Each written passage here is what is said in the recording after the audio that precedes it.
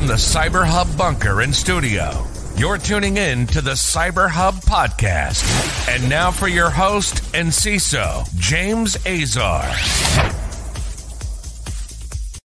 Good morning, hungover people of America. After an exciting Super Bowl yesterday, I'm sure many of you woke up this morning going, Kansas City really win that one in overtime. They did. And as a Niners fan, I was heartbroken, turned it off, and I didn't watch anything after that touchdown in overtime. That's it. I was done. That was it for me. That was it for today. I was done with it. And then I was just like, I need to get ready for the show this morning. So that's what I did.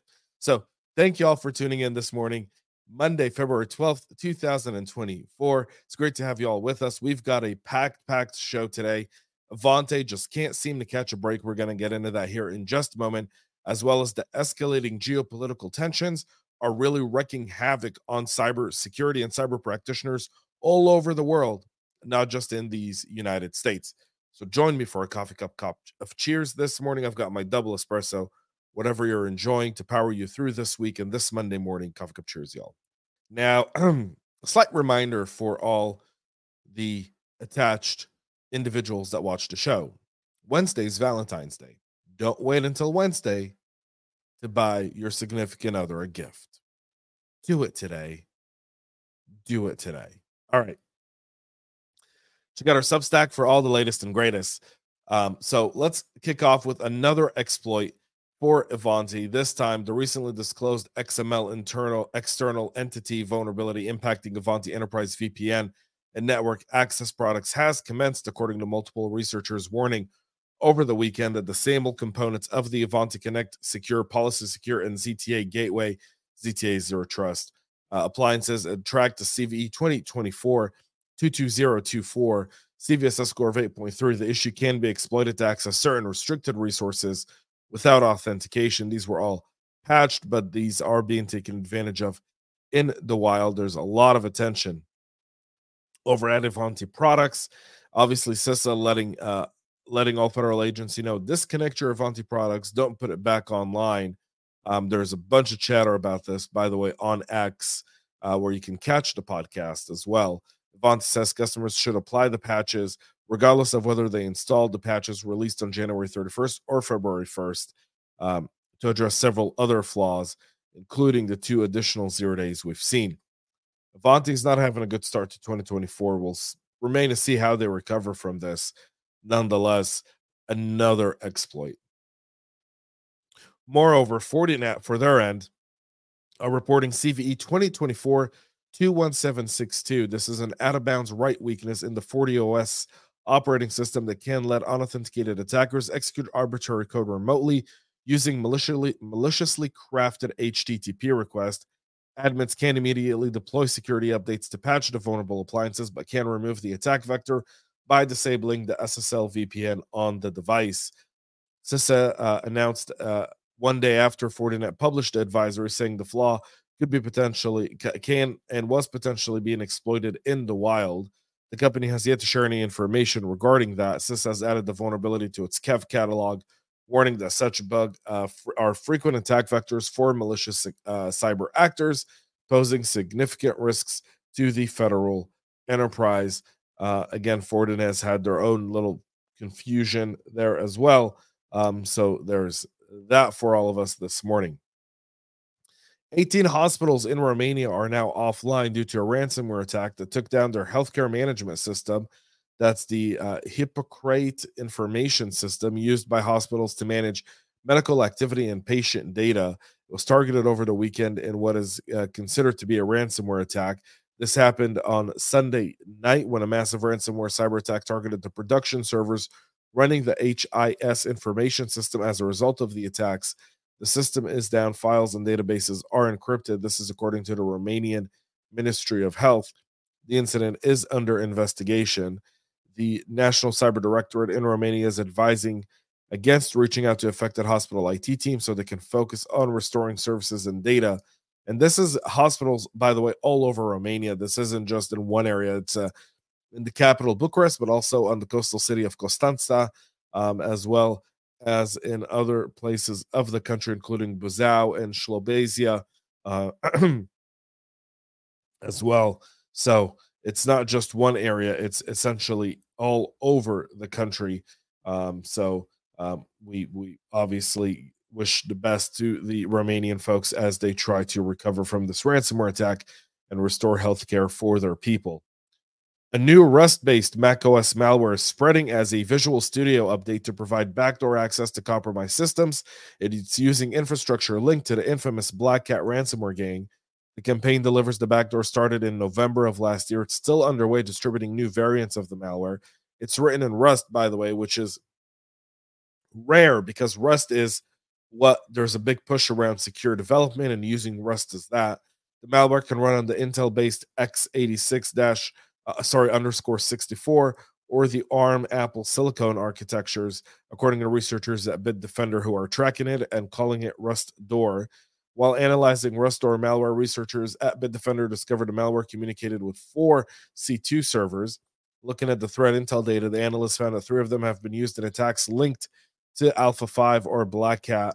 However, the researchers highlighted that it's insufficient evidence to confidently link the two to backdoor to a particular threat actor. It could be just some IOCs and artifacts with a potential relationship, meaning similar broker in the middle. And that kill chain article I've been working on, I'm hoping to drop that this week. Fortunately, I've been a little under the weather over the weekend, and I'm extremely busy with some stuff in my day job, so I haven't had a chance to finish it. But I should be wrapping it up this week. Criminals are have less freedoms in terms of choosing infrastructure. We'll get to that as well in the article. So the encryptors of Mac OS systems do exist. They're built for Apple M1 from Lockbit. That was created in December of 2022. So we'll see that this does have some backdoor capabilities, including list of running processes, executing arbitrary shell commands, changes to current directory, creates a new directory, removes files, potentially deleting files or traces of malware, removes directory, pauses execution at a set time in order to evade detection, uploading files to a remote server. I mean, it's got a lot of very advanced capabilities, that stuff that we would look for as practitioners. So you have to understand that as our threat actors start to really change the way they behave, we have to update the way we respond. And this backdoor here is an example of that. For more than 2 years, China's government's been trying to portray itself as somewhat of a victim by the hands of the big United States and cyber attacks. Well, the Sentinel-1 team found that most of the claims by Beijing were unsubstantiated, often based on previously leaked U.S. intelligence or lacking any sort of technical evidence. However, this hasn't stopped the misinformation campaign and propaganda from the CCP. China hopes to change global public opinion on Chinese hacking. They realize that that's why so many countries refrain from trying to do business with China.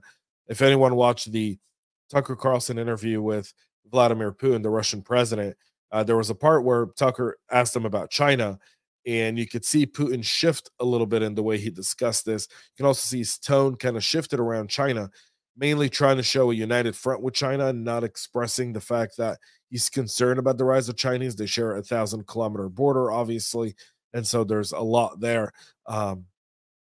But you can tell there's a very lack of disdain to China.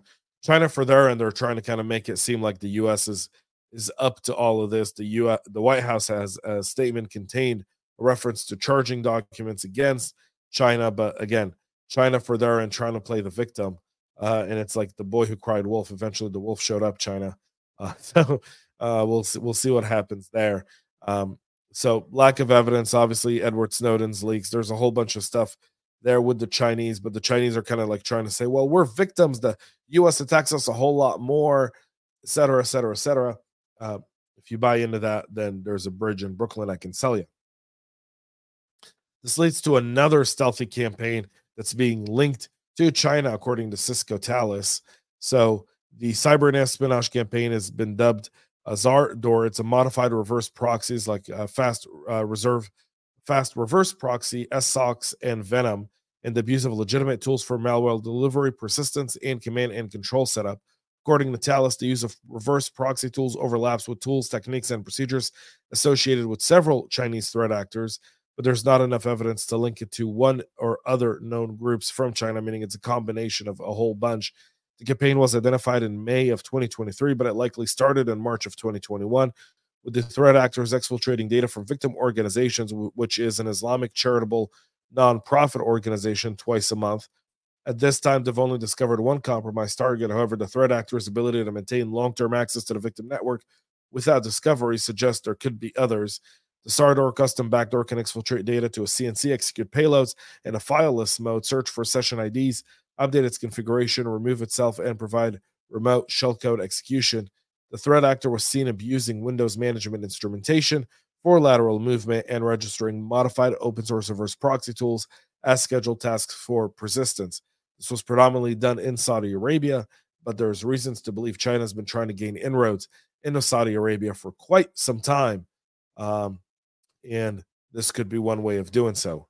The Israel-Iran conflict. So October 7th, Hamas attacks Israel, kills 1,200 people. Yesterday, the IDF, in a heroic rescue operation, rescues 2 hostages that were being held in Rafah in southern Gaza.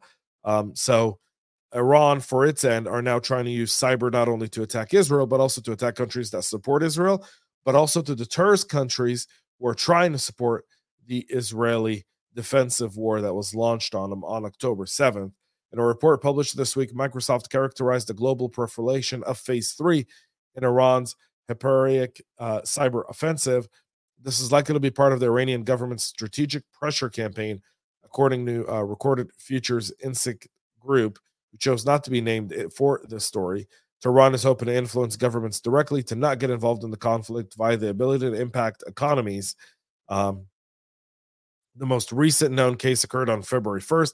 Albania's Institute of Statistics disclosed on Facebook that a cyber attack which aimed to damage their data had caused the internet service of the official website and email to be interrupted. And that's not the first time Iran targets Albania. They've had a series of attacks against the Albanians. The Albanians and the Israelis historically have a very, very tight relationship. It actually dates back to World War II, where many of the Albanians hid Jews from Nazis during World War II. It's one of the unknown facts of some of the ethnic Albanian Muslims in their quest to help save Jews during World War II.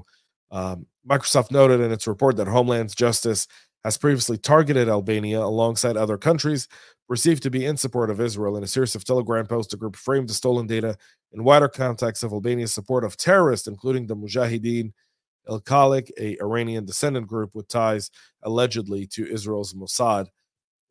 Meanwhile, not one day after Albania's statistics snafu, Iran cyber attack net once again reached U.S. shores. The Department of Treasury and OFAC sanctioned 6 officials in what was a prize sanction and nothing else.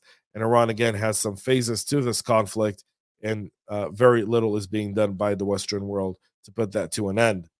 The Justice Department announced on Friday that the Warzone RET cybercrime enterprise has been dismantled as a result of an international law enforcement operations. U.S. authorities have also unsealed charges against 2 individuals allegedly selling the malware and offering support to users. On the technical side, authorities have seized 4 internet domains that were used to sell the Warzone RET. The domains now display a takedown notice. The enforcement involved actions from the U.S., Canada, Netherlands, Germany, Croatia, Malta, Romania, Finland, Australia, and Nigeria, with support from Europol. So that's all the different areas where this was either being hosted or operated out of. Warzone was a RAT that allowed users to stealthily connect to infected devices and conduct various activities like browsing files, recording keystrokes, taking screenshots, stealing creds, and spying through the computer's camera. It was priced between $16 to $38 per month. The malware is known as the Ave Maria RAT, and it's been spotted in numerous attacks. One of the individuals charged for his role is 27-year-old Daniel Melli of Malta. He's been charged with causing unauthorized damage to protected computers, illegally selling and advertising an electronic interception device, and participating in conspiracy to commit computer intrusion. The second suspect is 31-year-old Prince Uniyazeri Odikinachi of Nigeria. He's been charged with obtaining authorized access to protected computers to obtain information, causing unauthorized damage to those. So both those are now behind bars. That's it for our show this morning. We'll be back tomorrow with a whole lot more as we get into this week. Again, Valentine's Day on Wednesday. Don't forget to get your significant other a nice appreciative gift. You don't have to go crazy, but a nice love letter always gets the trick done. Until tomorrow, have a great rest of your day. Have a great week. And most importantly, y'all, stay cyber safe. We love feedback, so make sure to connect with us on social media and subscribe to